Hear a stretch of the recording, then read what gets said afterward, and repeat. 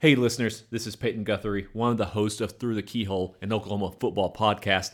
Before we get started on the main episode, we are doing a mailbag episode to cap off 2023. So send us any and all questions you may have about the calendar year 2023, and we'll get them answered as best we can.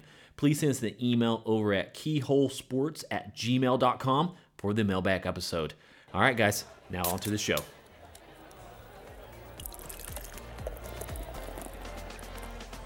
Through the Keyhole is fueled by Vanessa House Beer Company, located in Automobile Alley at 118 Northwest 8th Street in Oklahoma City. Stop by the tap room and try the legendary 401k lager or the refreshing Destination Wedding Cerveza with salt and lime. Vanessa House is always brewing something fun like the Pog Hard Seltzer or their sweet and tasty sours. Great beers for a hot Oklahoma summer as we march towards football season. Stop by the Vanessa House Tap Room at 118 Northwest 8th Street in Oklahoma City for good drinks and family-friendly good times. Kids and pets are welcome. Yes, I mentioned kids and pets in the same sentence. Vanessa House Beer Company, the best beer in Oklahoma City. Please drink responsibly. It's called Hollywood. Lights, camera, action. Hollywood Brown. CeeDee Lamb still running. It's a corner. CeeDee for the TD. People don't know what it is to be champions. Oklahoma invented it.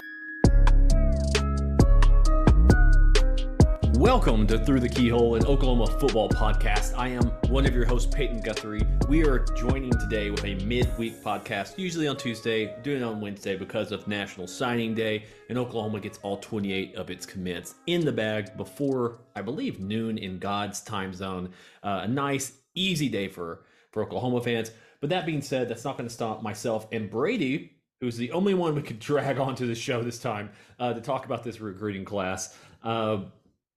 From talking about it. Brady, how you doing, man? I know you've kind of mentioned some ho-humness about the class, but before we jump into all that stuff, how you doing personally? You doing okay? Are you taking the classes? Doing well. Winter break for work at OU, so I'm enjoying wearing the same hoodie that I put on this morning, and it's 6:30 right now at night, so it's pretty good. Need a little bit of rest in R&R, especially right now. I mean, we're about an hour and a half until tip-off against North Carolina, so let's have some Sooner magic later on tonight. Yeah. Is that on ESPN? It is on ESPN proper, yes. I thought it was on ESPN 2, but it's on ESPN Uno. It's got to be the North Carolina team draw name on that. Yeah, I mean, does North Carolina get 11 a.m. tip-offs? No. Well, maybe. I don't know. But, that's a different reason. They weren't the prime time, the quote unquote prime time of that. Yeah, well, they all signed the same contract, I'm sure. That's true. Well, let's jump into it. Oklahoma currently finishes on the first National Signing Day, sitting at 8th overall according to 24/7. I know some other places have them 9. Someone has a little bit higher, but I personally like to go on 24/7.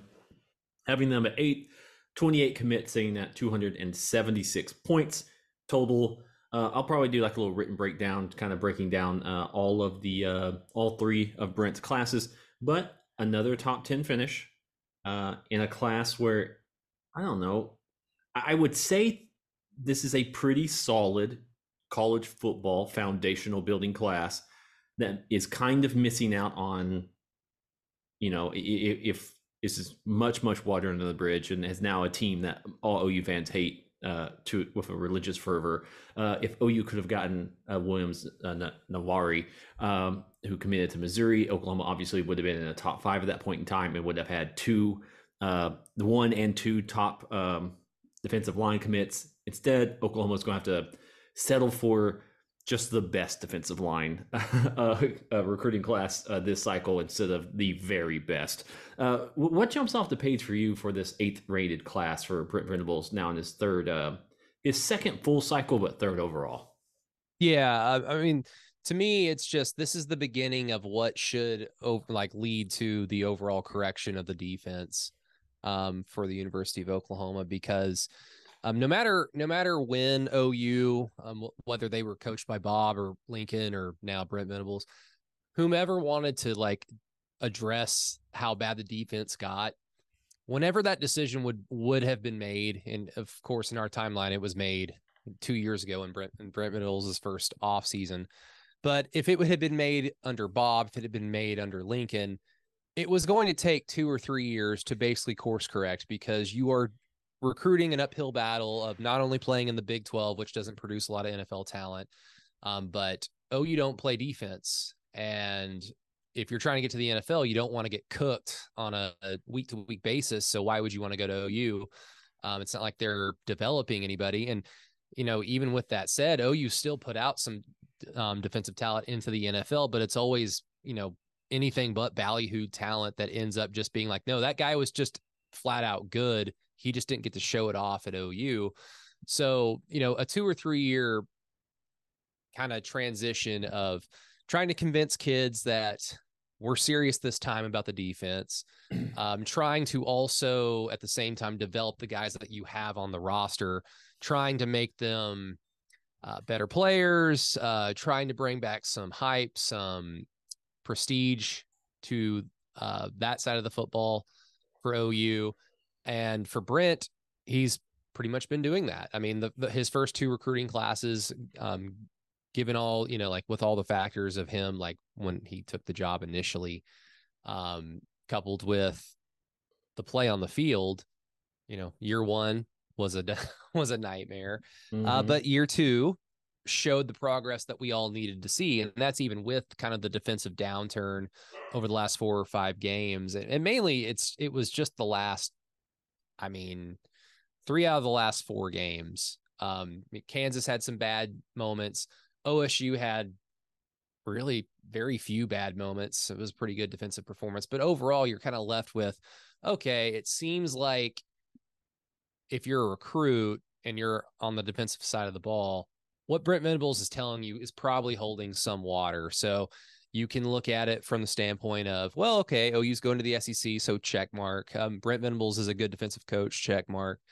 OU does seem to be getting better on defense. That's a check mark. I could go to OU and start early, probably more so than if I went to a Georgia and Alabama or somewhere else. So OU has some advantages now, finally. So now the hope is, guys like David Stone, guys like Nigel Smith, Jaden Jackson, Wyatt Gilmore, James Nesta, like these guys, like obviously day 1, year 1, you want them to be badass, especially in year 1 in the SEC. We think the world of PJ Adebarwe, and he played well. He played a lot, probably not as much as we would want, but he played enough that it gave us the impression, okay, this kid's super talented. He's still just very raw, but he didn't really produce a lot of cool raw stats to make you like point to and say, yeah, he's going to be a stud, next year. We just know that he is because of his frame and how much he played as a freshman. So as much as we want these new recruits, these incoming freshmen to be awesome day 1, year 1, it's going to be asking a lot. But 3 or 4 years from now, if everything kind of goes according to plan and more of these guys hit than don't, we're going to look back at this class and say, okay, like OU's defense was saved a few years prior, but this was kind of like the signal of things to come this class. Yeah, I think it's what you mentioned is a narrative changing class at this point in time, because the big moment you have here, and excuse me, I'm trying to do some math here on the side, is that you get Stone, you get Nigel Smith the second, you get Jaden Jackson, you get Danny. Wyatt, I'm assuming he'll be good as well, but he's just not one of the guys who are really popping off. Obviously, the 2 of the defensive linemen who are really popping off, at least on social media, with David Stone and Danny from the Tulsa area. But you have 5 defensive linemen. All 5 of these guys should be contributors. Like I've kind of broken down recruiting classes before, saying, yeah, this guy should be a rotational guy. This is a depth piece or something like that. You look at all 5 of these guys and you think, all of these should be able to be at least at the very worst 2 deep guys. And that it's something that you're always wanting. You don't want to recruit just, empty calories, but this is truly something where you think, David Stone potentially could be a two deep guy year 1. you know what I'm saying, Jaden Jackson could potentially be a two deep guy year one. Now Nacho Smith the second, and Wyatt and Danny, I'm not for sure if they kind of break it in that top two immediately off the bat. Especially Danny's got to put some weight on, in my personal opinion. But this just shows you that Oklahoma is saying, hey, we are building out the correct way. Oklahoma has 5 defensive linemen they're bringing in, 5 offensive linemen.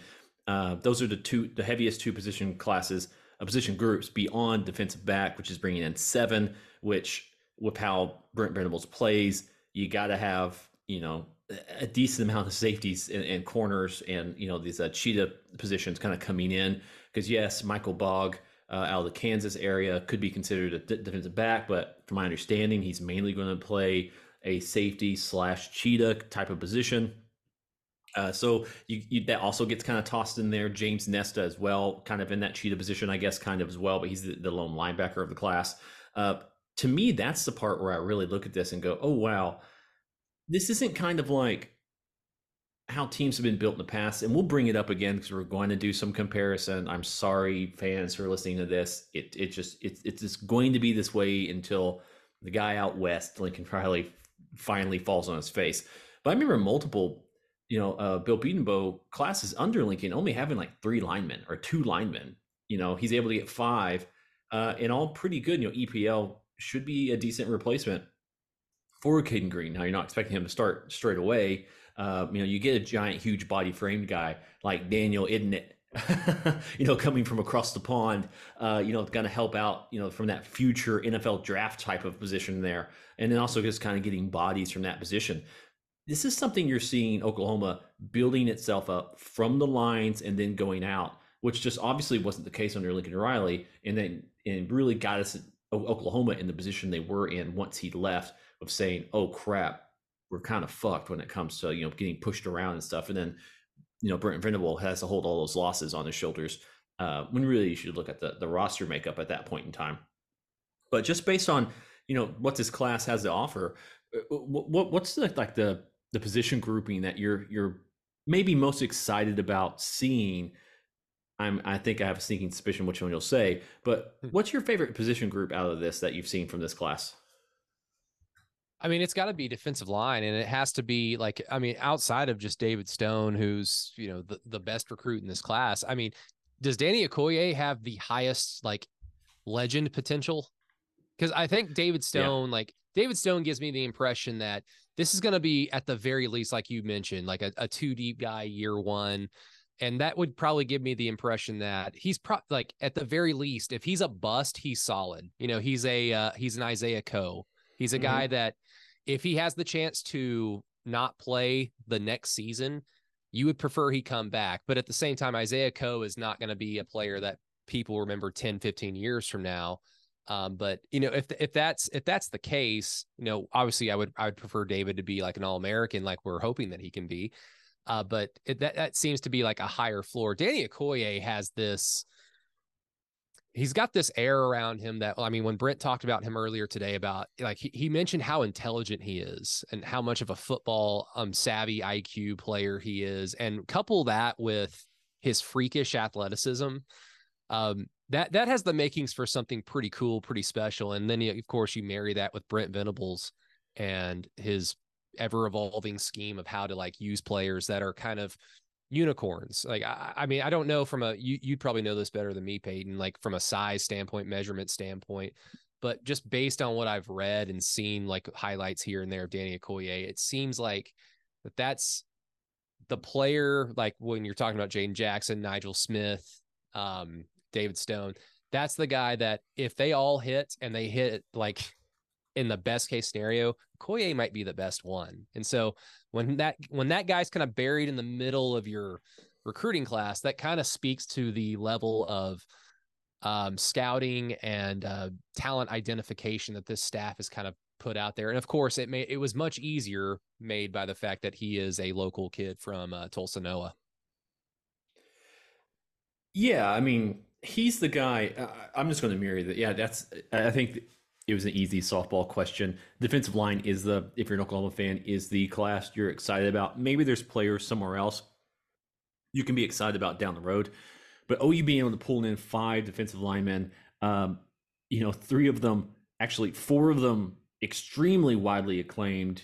I'm just not up to speed on Wyatt Gilmore as much as the others, but you've got guys who people wanted, big time guys wanted, and you're getting some freakish guys that remind me of, like Danny Okoye reminds me of a guy LSU would get. You know what I'm saying? Like long, lanky, super explosive guys they can put on the edge. Stuff like that, where Oklahoma now is getting guys like that. I mean, Oklahoma in the past, who's the best pass rusher on the defensive line in recent memory for Oklahoma? Is it Perkins, Ronnie Perkins? It would have been Ronnie Perkins had he not been suspended and had his final season be a COVID year. Yeah. It's either going to be him, Nick Benito kind of flashed, but Grinch wanted to use him as a safety. And then you got to go back to, what was his name? Okoronkwo. Yeah. Got to go back to him, but he's completely shadowed by the fact that he played on a bad defense. But he was a player that, him and Steven Parker, like those guys could play on a Brent Venables defense and they would fit. Like, okay, that's the level of talent that we want. Like, it was just a shame that he was on a bad defense. And so the point I was trying to get across there is most of those guys are stockier kind of dudes. You know what I'm saying? Like, remember we got Ronnie Perkins' measurables. 6'3", 253. That was the prototypical edge guy that University of Oklahoma was employing to be productive. You had Eric Stryker obviously on the way, way smaller side, but Oklahoma wasn't pulling in guys, excuse me, that were just long, lanky, physical freak guys. Now last year they bring in PJ and that kind of flips everything. But Danny already, just as a freshman, as a high school senior, is already 6'4", 241. So he's already, and this 6'3", 253 stat I'm getting for Ronnie is from his NFL. He's as a Broncos defensive end. So you're getting guys who are already the correct size to play immediately. That's just the difference OU has. Like OU used to have to get guys, and then the best way I'm trying to think about this, imagine if Iowa State were a blue blood. That's kind of where OU was for a while. They'd have to be a defensive player who was going to be good, but they would need 2 years development, Yeah. Now OU's getting guys like a blue blood should get, which is this guy could start day one, but he's not going to, because we have other guys who also could have started day one, and they're going to have to throw them into the pit and fight and figure out which one's going to start. That's where OU's getting to. That's the thing that's very, very important if you're an Oklahoma fan of this program, of now being able to know, David Stone, 2 years ago, David Stone is your day one starter because he has to be your day one starter. Yeah. Now, if he walks out onto the field, you can think, he beat out he beat out guys, maybe not superstar guys or something as of this point in time, but you can sit there and confidently say, he must be good, instead of how, Bob Stoops and Mike Stoops would be, bringing out the corner of the week. Let's get this, freshman corner, toss him out there, and he gets burned in one game, and his entire career is broken after that because they had no one else. That's the difference in the depth that's being built in the defensive line now. That's very, very interesting, and we saw it on the in the linebacker room this year, being able to rotate. Obviously, there was some pretty heavy drop off after Danny, but those other guys were all pretty much at the same level, which was solid. Yeah, and I don't know if you listened to the latest Solid Verbal. They had, what's his name, Brandon Huffman on. Mm-hmm. And he was talking about, just kind of like recruiting and portal kind of headlines all over the country. Curiously, they didn't talk about Caden Green once, which is shocking because it was a bad thing that happened to OU, and usually Solid Verbal will jump all over that. Yeah, but it's just a guard. I think at the end of the day, I know, but OU's dead, Peyton. OU's the next Nebraska. They suck. That's true. Anywho, speaking of Nebraska, they brought up the QB flip from Georgia that went to Nebraska, whose name I can't remember. He's a 5-star, but he wrote a poem. Mm-hmm. I did not know this until I listened to that podcast. Here's a little tangent, I guess. Did not know this until I listened to that particular episode. I did not know that quarterback was the son of a former Nebraska player, and his uncle is also a former Nebraska player, which makes that flip go, oh, that's not as earth-shatteringly weird as I initially thought when I just see 5-star decommits from Georgia and goes to Nebraska. Okay, there was a path there. Yes, And yeah. and look, we've already mentioned like guys like Danny Okoye. He's from Oklahoma. Next year is going to be a very good recruiting class for the state of Oklahoma into OU. So, you know, sometimes you get lucky. Nebraska got lucky. But Brandon was mentioning how Matt Rule doesn't have the luxury of time, considering Nebraska's woeful last decade, considering how bad they've been at quarterback the last handful of years. That dude's going to have to start day one. And I mean, Brandon was under the impression that this kid, I don't know if he's like a ready prospect day one, but he's going to have to be because Nebraska doesn't have the luxury of time. So now switch this over to OU. The importance of Jacob Lacey and DeJoun Terry coming back was just made like it's much more significant now when you add David Stone, Nigel Smith into the fold, because like you had mentioned, 3 or 4 years ago, these guys have to start no matter if they are physically or mentally ready or not. It's like they are just going to have to, and it is a trial by fire. And now, of course, you have the advantage 3 or 4 years ago, you're doing it in the Big 12. So, you know, they might have kicked ass for all we know, but in the SEC, it's going to be a little bit of a tougher battle, but you're not expecting these guys to come in and be day one impact guys. That would be great if they are. And some of these guys might have the potential to do that. But I mean, Brent Venables, this defense, they have the luxury of time at least a little bit. Because it never fails. Like even very talented freshmen, I mean, anything south of an Adrian Peterson, you know, you might have a freshman player that explodes onto the scene for 4 or 5 or 6 games, and then they hit that wall. And I would imagine D-line in the SEC for a true freshman, if much is asked of you, if your responsibility level is super high, which hopefully OU is healthy and it's not for like a David Stone or a Nigel Smith, but game 6, 7, or 8, it's going to be tough for an 18-year-old, 19-year-old to keep that up. So OU's got a little bit of luxury of time, and good on Brent Venables for convincing DeJoun and Jacob Lacey for returning, because it's gonna pay dividends, I think, next season. Yeah, the recruiting class needs to be seen it from that perspective as well. Who are you bringing in, and who did you get to return? You know, that needs to be something you add on to it. It's very helpful. The class ends up being, as of this point in time, a 67% blue chip ratio.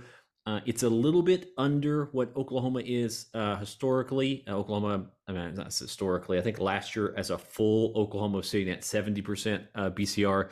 This may bring that down a little bit. That said, Oklahoma is bringing in transfers. They're also losing guys, so that may still hover around that 70% BCR blue chip ratio point. 17 of these 28 will be early enrollees. Fantastic for the program to kind of get these guys in, especially for somebody like the tight end Devin Mitchell, who is reclassified, and then not only reclassified, will be in here a half year early. That's wild to me because he's going to be so young doing that. But I guess if you're going to reclassify, you need to hope he's going to be an early enrollee so that he can get that body matured as quickly as possible with that strength and conditioning stuff.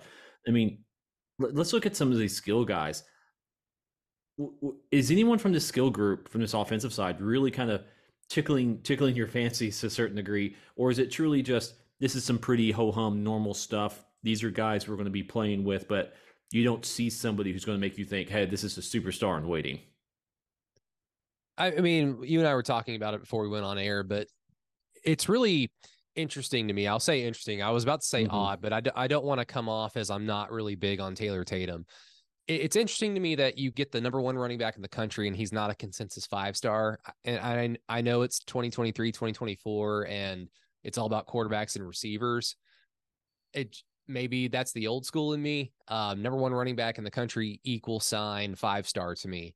But then you look at the measurables. Okay, 5'10.5". I'm 5'11". So yeah, not exactly the type of size that you want for a prototypical hand the ball off between the tackles, running back. Not that that's how the game is played anymore.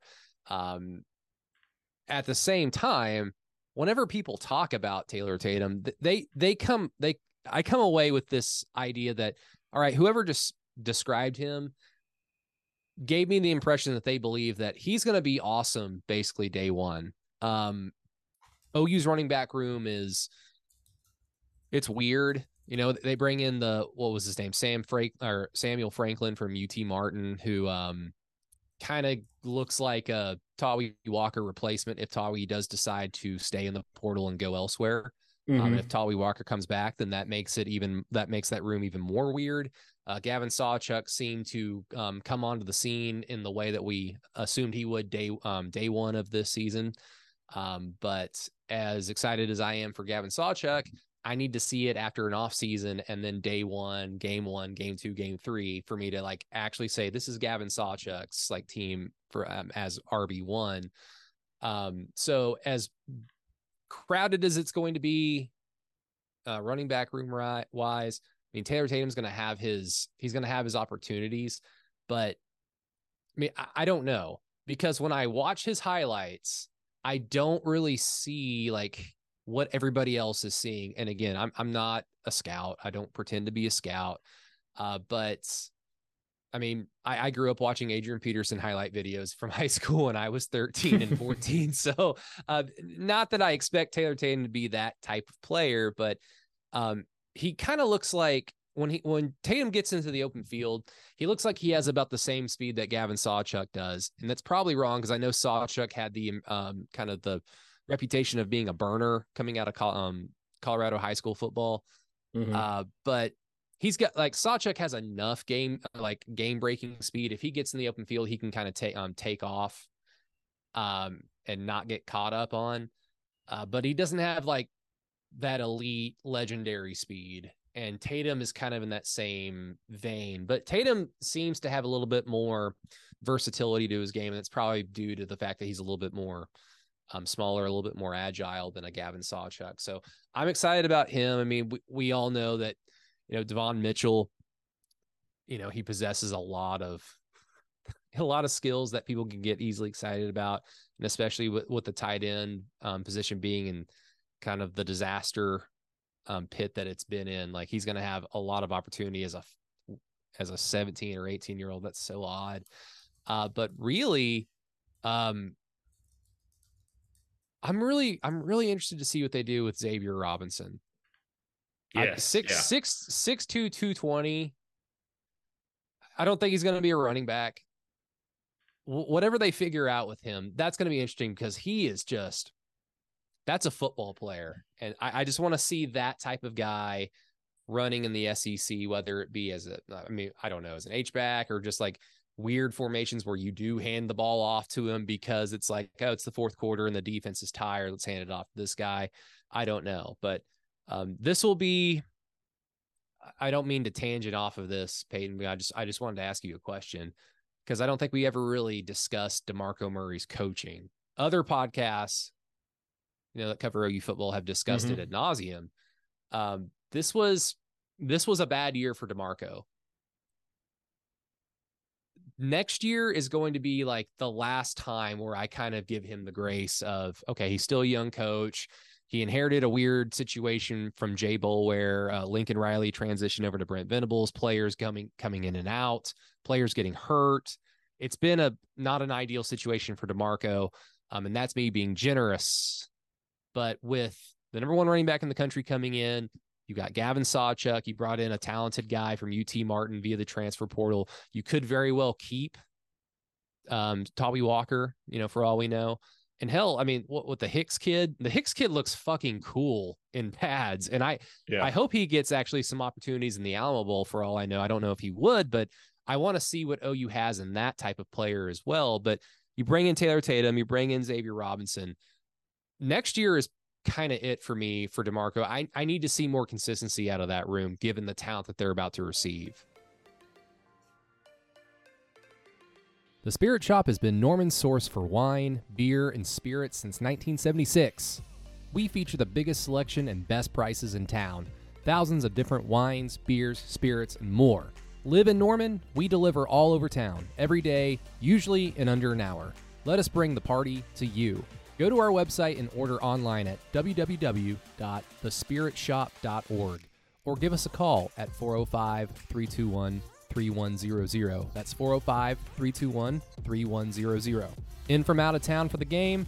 Come see us at the corner of Main and Berry, just 2 miles east of I-35. Take the Main Street exit and browse thousands of fine wines and hard-to-find bourbon in store. Yeah, it's hard for me to really talk about the coaching he had to go, especially if all of these guys were banged up to the level in which they, if we are to believe they were. Marcus Major goes out with a major injury.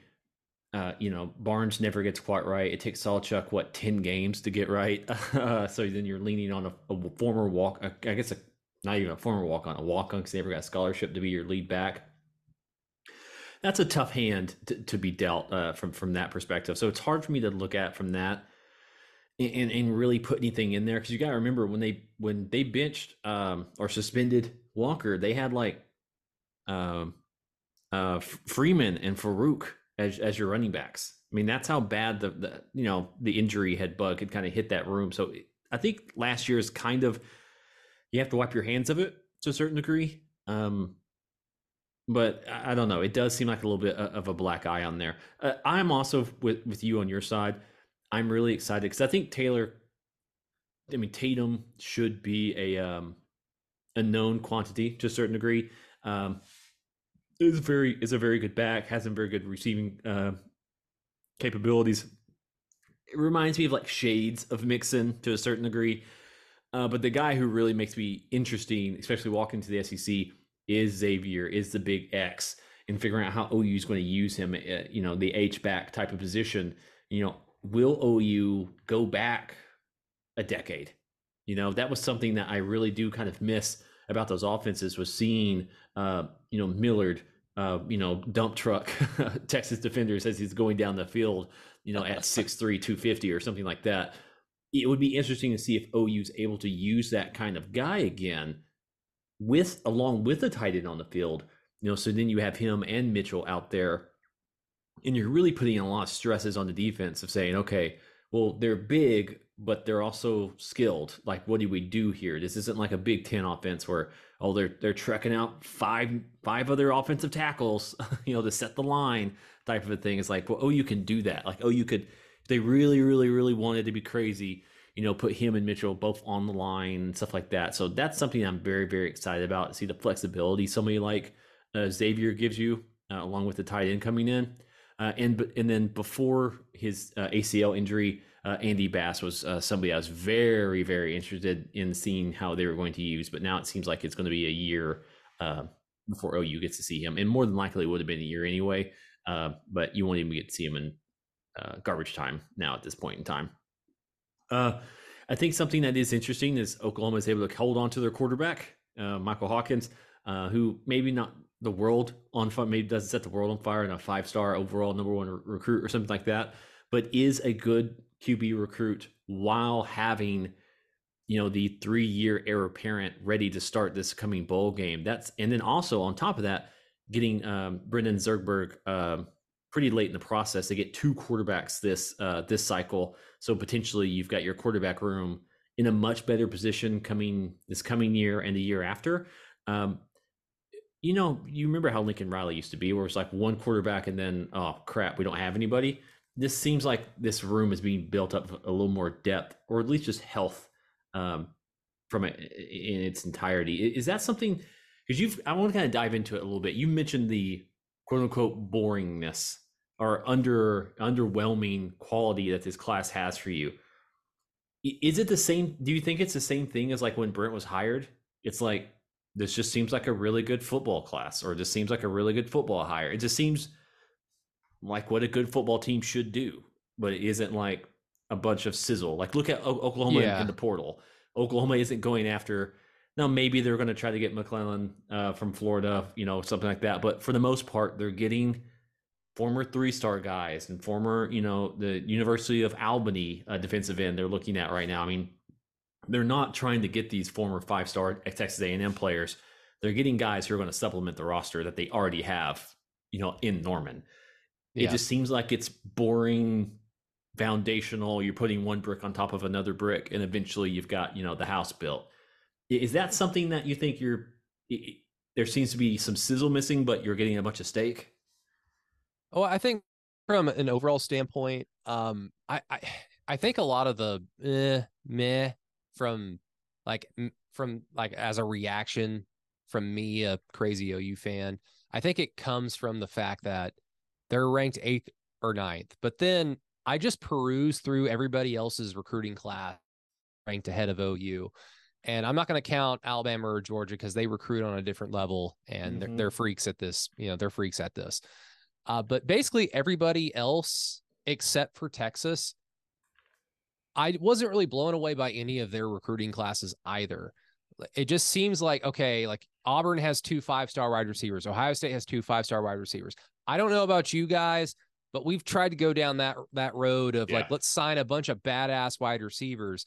And I know LSU won a national title out of nowhere when they had Joe Burrow and then all these awesome wide receivers. I know Ohio State has, they had probably, they should have beat Georgia, 2 years ago, and they probably would have won the national championship.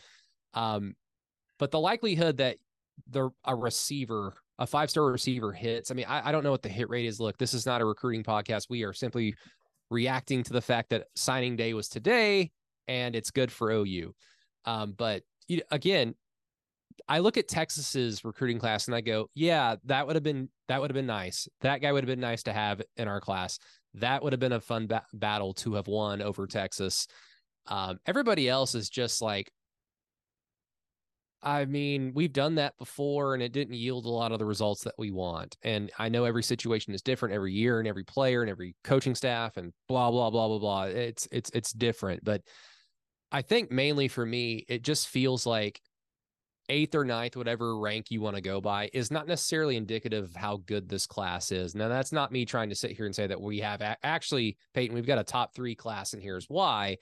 It just kind of sucks that so much recruiting hype goes into certain positions or certain narratives just stick to certain teams or programs or a coach, like, for some fucking reason, Lane Kiffin. It just sucks that happens and then OU does like its job and it's just like, yeah, who cares? Moving on. They're not ready for the SEC. Ha ha ha ha ha. Miami has the second, or they've got the 3rd ranked class, and does anybody think Mario Cristobal is going to do fuck all with that? He's been awful. He was awful at Oregon. I don't get it. So from an overall standpoint, it's just like that ranking just kind of sucks, and it's not very indicative of how important this class could be for OU in terms of building the program back to where it wants to be and it needs to be. And then I think from a specific standpoint, a lot of the battles for these recruits were won months ago. Jaden Jackson he had a commitment date back in the summer, and he was a Texas commit. He was a imminent Texas commit, I should say. And then a day or two before, it was like, oh shit. Uh-oh. So whatever NIL money should have been allocated to Caden Green, I guess 10 days ago, I guess it got like dropped in Jaden Jackson's lap back in the summer. Because that's, one of the rumors as to why OU kind of jumped into those sweepstakes very quickly. I don't know for sure. Who knows? That's just for podcasters to talk about. But a lot of these battles were just kind of won weeks, months ago. And so it was just kind of like, hold on to the class. OU went 10-2 and they beat Texas. They showed progress at about every position that you want. And like you had mentioned, they are rebuilding the quarterback room to a point where you are not simply, we've got a really good starting quarterback and please God, don't get hurt. They're rebuilding position by position by position with depth, and those are good things. And so, it was just, I woke up today and not worried about anything in terms of like, is this guy not going to sign or is some tomfoolery going to happen? So maybe all that kind of put that all into like a pot, mix it up, and then add some sugar. And then you have my reaction to the class, which was like, oh, well. Yeah, Yeah, I think it's just if you're, I don't want to tell how OU fans how to react or how to feel, but this is just how a professional runs the program. You know Yeah. what I'm saying? It's like things were done, they've already been done. You don't have to sit there and go, oh crap, oh man, we still got 3 question marks out there right now. I mean, that all happened last year with Peyton Bowen. I don't want to have to do that every single year. But the class is put together and the class is done. I mean, Oklahoma got all the guys they wanted. You know, obviously, you would love to have the defensive end that's heading to Mizzou. But beyond that, you pretty much got what you wanted. You flipped everybody. Yeah, you lost Bricks, but you got EPL. I mean, you won battles, and you can't win every single one of them. But this class is a very good class. It's foundational from this point in perspective, and you're opening up doors into schools and stuff that kind of really move that way and kind of go that way and holding on to this. Like now that Brent Venables is sitting at an average 24/7 rating of 277.39 points of his average rated class. Obviously, the 2022 class really weighs him down at a 266. Last year had a 289. This year is 276. But a 277 average basically puts OU anywhere from 9th to 7th in most years. And, that, as a country saying goes, that dog will hunt. Now, Oklahoma needs to figure out how to be on that 289 level of last year more often if they want to continue to win at a very, very, very high levels. But like what Brady said, you look at Miami and go, oh, wow, look at all these guys they got. Look at all the stars next to their names. But are you really confident that Miami with Mario Cristobal is going to win anything? Or are they just going to get a bunch of guys, which will then transfer out to other teams later? That'll be like that'll be a transfer portal class like A&M's class was 2 years ago. Yeah. And even if you were to be really on top of it, their average rating for player is let me see right here, is a 90.78. Oklahoma's is a 90.81. You know what I'm saying? So it's like per average player, they're right on par. They've got 2 5-stars instead of Oklahoma getting 1 5-star. It's just those 2 5-stars really, really prop them up at a very, very high level. Like look at Oregon's above Oklahoma. They got 24 stars. They got 25 commits, 24 stars, 5 3-stars. That's a pretty damn good BCR, not to lie. But they don't have any. They're losing out on top end talent at that point in time. Auburn. What the fuck's Auburn going to do? Now, that's how the SEC is. Oklahoma again is sitting at 24/7 8th overall, but 1, 2, 3, 4, 5th in the SEC. That's the life. You're when it says keeping up with the whatever that's saying, keep up with the Joneses. OU's going to have to keep up with the Joneses every single year, or at least get to the point in time to where there's diminishing returns. Like Oklahoma's sitting at where they are, 28 commits, 1 5-star, 18 4-stars. Yeah, having more talent's better, but when do things start dropping off? If that makes sense. Yeah. Is it just indefinite? Does it always go up? Getting more is better always? Or is there a little bit of a rounding where it's like, yeah, it's cool, Georgia got a 315, but all these guys aren't going to play. Like you're I don't know, it's like you're recruiting your own problems. It's almost like the idea of like you can't have too much of a good thing. And I guess I'm saying there's a potential you could. But if you're getting so many guys, they all can't see the field. You're spending time keeping to go, and then you just have a constant churn. And maybe you're losing out on some development because people are transferring out at levels like at Georgia, where I think they had like 17 transfers this past year. Maybe you're losing out on some continuity overall from that perspective. Well, real quick, if any one of you and me is plugged into recruiting chatter, it's probably you. Shout out Red Dirt Sports Patreon. Go support him as well. He's got a Patreon and a big Discord community. Dominic McKinley, he didn't sign today, right? That's correct. And he is planning on signing on signing day classic, right? In February. Yep, correct. Now, I've not heard anything from how disconnected I am from it. I probably would have heard something from our little group chat if there are some, some hot rumors pointing to OU. I will say that I do appreciate OU, Brent Venables, and Coach Bates getting back into that battle, because like if we are going to compete, you've got to try. And Yeah. I would rather finish seconds for a ballyhooed like defensive tackle in the state of Louisiana or Mississippi or Florida than not try it all and go get some 3-star from New Mexico. No offense to New Mexico, but yeah, that is not how you win national championships. You have to go after the big guys in order to get the big prize.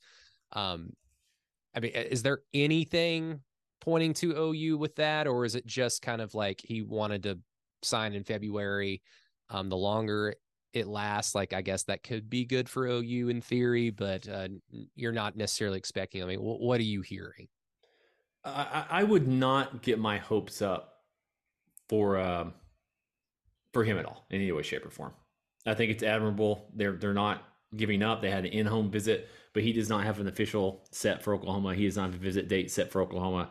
I know you're going to hate to hear it, and I hate to hear it as well. I would probably say it's going to be Texas at this point in time. That'd be if I was going to be a betting man. Everything just seems to fall their way always. But Oklahoma has a chance to pull in some guys via the portal. I don't know how much you're really going to go for here. I do think they're looking at a guy. Man, I don't want to have this wrong. I believe they're looking at another defensive lineman, Evans, Texas A&M commit, I believe.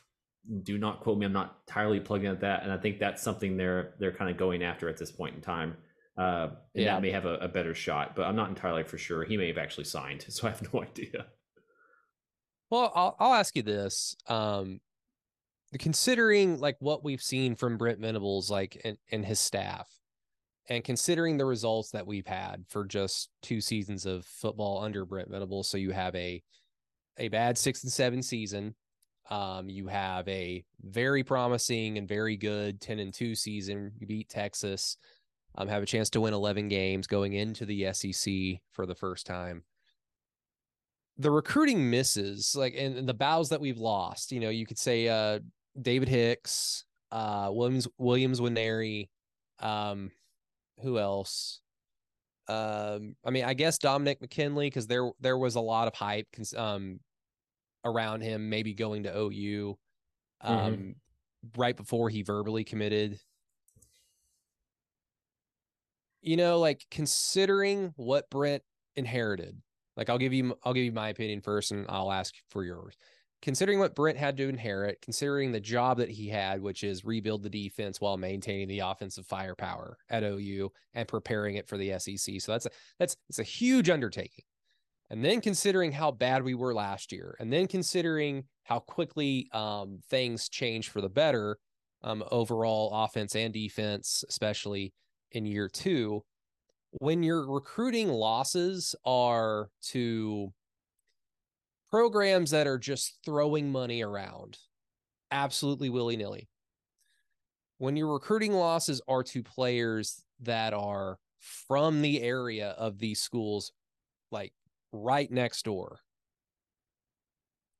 I think that bodes well, because already, like, we know this right now, OU's NIL game it's good, but it's not where it needs to be, very clearly. Like, that's not me insulting the thing. It's not me like being a pissant.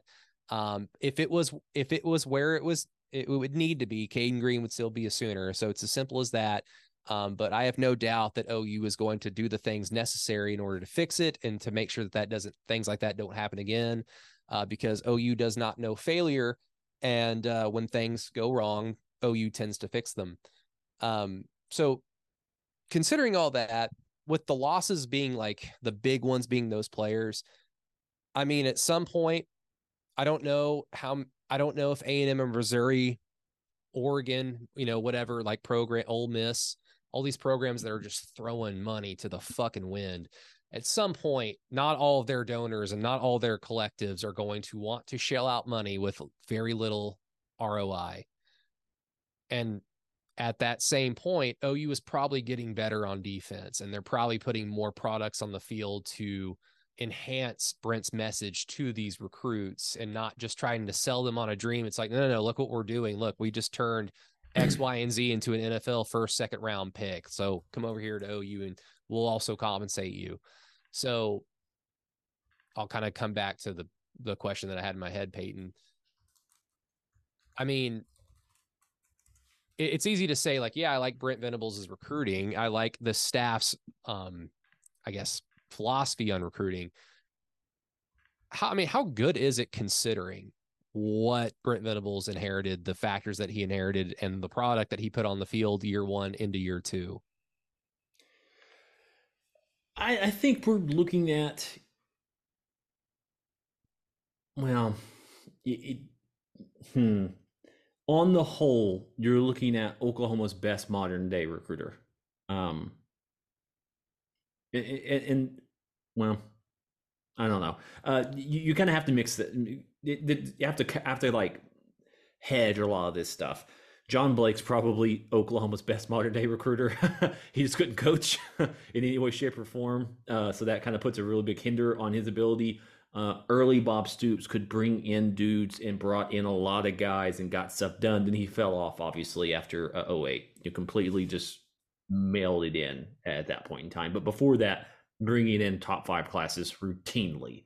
They owned East Texas. Like they got all those guys.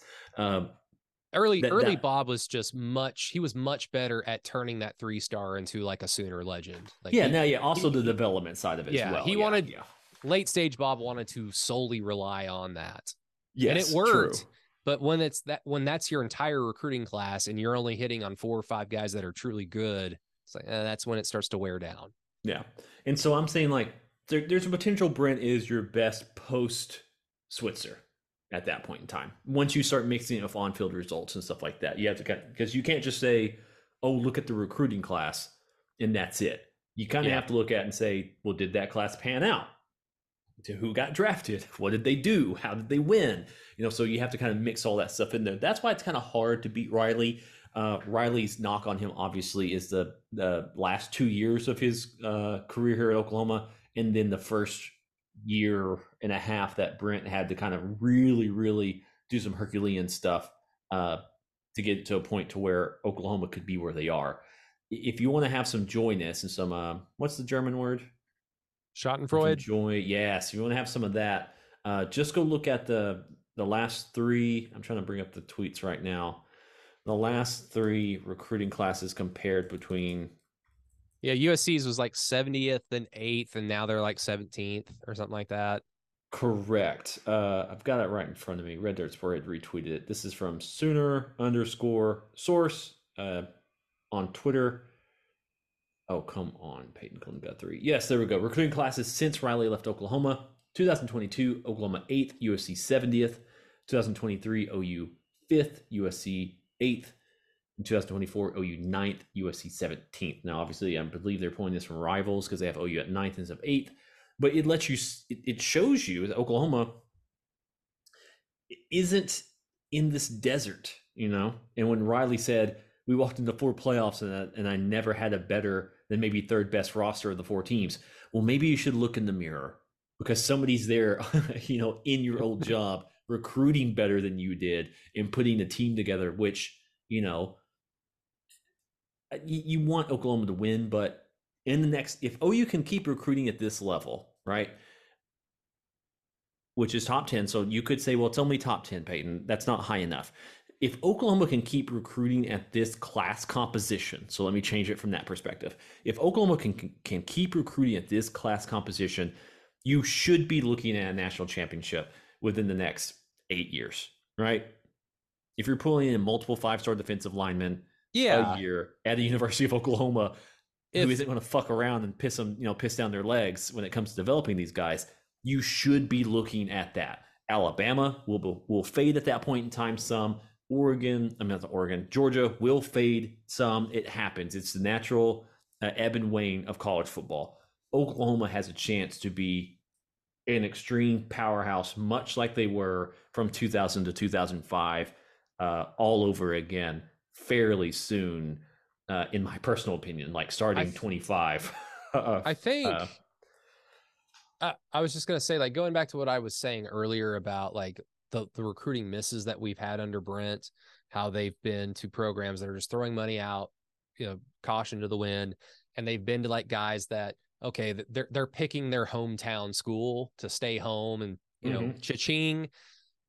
If OU hits on like their defensive line in this class and they start to really reestablish a new narrative about Oklahoma and its relationship with the defensive side of the football, 2 or 3 years from now, whoever the Williams Winery is of that class or the Dominic McKinley is of that class, OU might win that battle straight up, because it won't be just, man, I really like Brent, I really like Josh Bates, and I really like the Soul program, and I really like the message they're sending. And their NIL program it's good. It's not the best, but it's good. But oh man, my dad just got a high school coaching job here, so I'm going to go to A&M. Or, oh man, Missouri just wrote a law in that I can make NIL money starting August 1st or whatever of my senior year in high school. Yeah. Oh, that's nice. It's really convenient. Like, 2 or 3 years from now, like OU won't be like scratching and clawing. Like it's evolution. OU 3 or 4 years ago wasn't getting into a position to even be a top 2 or 3 school with a Williams Winery or Dominic McKinley. Yeah. They're now there. They're starting to put some product on the field that would suggest that Brent's coaching and his messaging to recruits works. So now 2 or 3 years from now, if you just keep building on that in the trajectory that we want to go, and David Stone is good and Nigel Smith is good and these players develop, then the Williams Winerys, Dominic McKinleys, the David Stones, OU will just win those battles straight up. It doesn't matter if they were born a stone's throw from Oxford, at Ole Miss, from their stadium. It won't matter at that point, because OU will just be that good. And that's the idea. Like we're getting there, but we're just not there yet. And maybe we flew a little too close to the sun with some of our expectations going back into the summer. I think you and I have had some discussions on this, and I've had it with some friends as well. Like, what is Oklahoma? The brand of Oklahoma football. The brand of Oklahoma football, in my personal opinion, as a fan, is their on-field excellence. And that pretty much is it, right? It doesn't have, like, Texas is Texas, I hate to say it, but Texas like sparkles when you look at it. It has a majesticness to it. It does not matter if they're good or not at football. People want them to be good. And yes. When people want you to be good, the second that you do something cool, it gets enhanced. USC. USC is special. It has a special place. But how often, because I saw somebody on Twitter, I got kind of wrapped in a thread about narratives and about how, like, USC is falling apart or whatever. And I was like, it's more like when a news station decides to start reporting on crime, and then they can say there's a crime wave. Any team could look at, like, college football media could look at Georgia and say, what's going on at Georgia? But they're not, even though Georgia's losing 17 players, but they're bringing in the number 1 class. So who cares? So it's kind of like, why would we report on that? But yeah, USC losing a bunch of these guys, and then their class falling apart, and their number 1 guy flipping to Oregon in the last second is bad. But there was a guy under there, he tweeted back to me, he's like, the reason why people are pointing this out is because they're so afraid of when USC is USC, no one can beat them. And it made me think, no, USC is an 8-win program historically. It has been good, rarely. I mean, maybe more. Obviously, it's a blue blood. It's a blue blood, so more than that. But it has had moments in time when they've been great and had great football players. I think they're higher in Texas. I think their highs have been both better and much longer than Texas had the 60s. Yes. They had the 60s, and then they had a nice run with Mac Brown where they won one national title. 11 games every single year. Other than that like there's not that much to write home about, unless you want to start claiming like, oh, the 20s or the 30s or whatever before World War II, which this is an OU podcast. We don't do that shit here. Yeah. USC has got Pete Carroll, and then some old guy who I can't remember his name. John And McKay. John McKay. And they were good for what, 5 years? The Pete Carroll USC was like a 4-year run, a 5-year run. Very like he had, I think, 2 great back-to-back classes that built whenever people The think of entire run. badass USC, it was that. Yeah. And then after that, they started signing like all the flat. They went for the glitz and the glamour in recruiting, and Then they started getting then they started getting shoved into lockers by Stanford. Yeah, Oregon State would beat the shit out of them. Yeah, I mean, and it's from that perspective when we're like, man. But the story is, I was talking to our friend now, mutual friend Trevor Rogers, who's now on the podcast of Kamiar. Major betrayal, to be honest with you. USC being good is a story. Texas being good is a story. Why? Because they're not good often and they're not good for long. But when they are good, they're usually very, very good. So it's the story is when they're good. What's the story for Oklahoma? Is when they're bad. Because Oklahoma isn't bad very often. And they're usually not bad for long. So at any point in time they're bad, it's a story. Because usually Oklahoma is at the top of their conference, is winning bowl games, going to playoffs, so on and so forth. So that's just that narrative switch there. So if Oklahoma's big time in the news, it's usually because they're losing some ball games. It's not because they're winning. That's boring. It's like Alabama. They're just winning. Who cares? But if Alabama loses 6 games, that's going to be on top of ESPN every single week they lose. That's just how it works at these types of programs. Oh, Ryan Day, they were talking about firing Ryan Day for losing 3 football games. Now, all 3 to Michigan, obviously, it's a problem, but for just losing 3 football games, winning 90% of his games or something like that. And they're like, is he really the guy? Do we need to get rid of him? Oklahoma is in that time. To me, maybe we should start thinking about that when it comes to Blue Bloods. What is the expectation?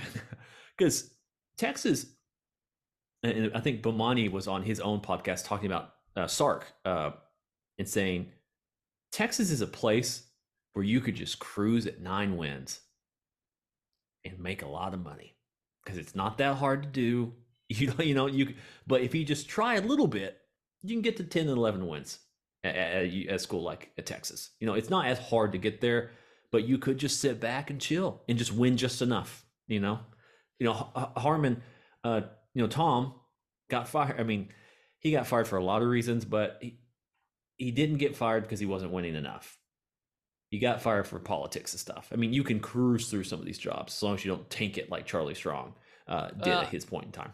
I mean, I think it'd be the same thing for OU. If Brent was winning 10 games, I mean, late stage Bob Stoops. Yeah. It's a little different because what I was essentially going to say is if Brent went through 3 or 4 seasons where he won 10 games, but he kept losing to Texas, that would wear on the fan base. Yes. Because it's like, okay, we're not getting over the hump. That's not good.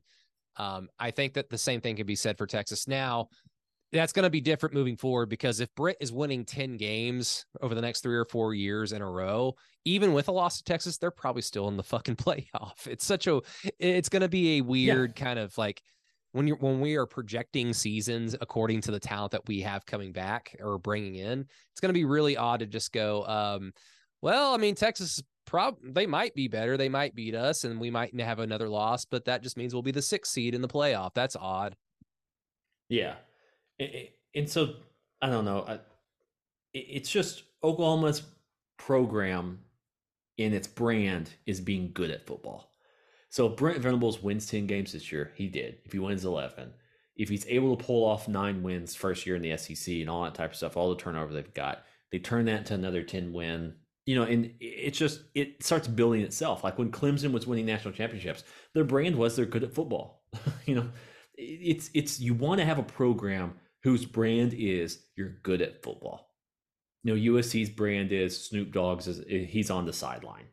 Texas's brand is they got Matthew McConaughey on the sideline giving pregame speeches every once in a while. I mean, that you want your brand to be we're good at football.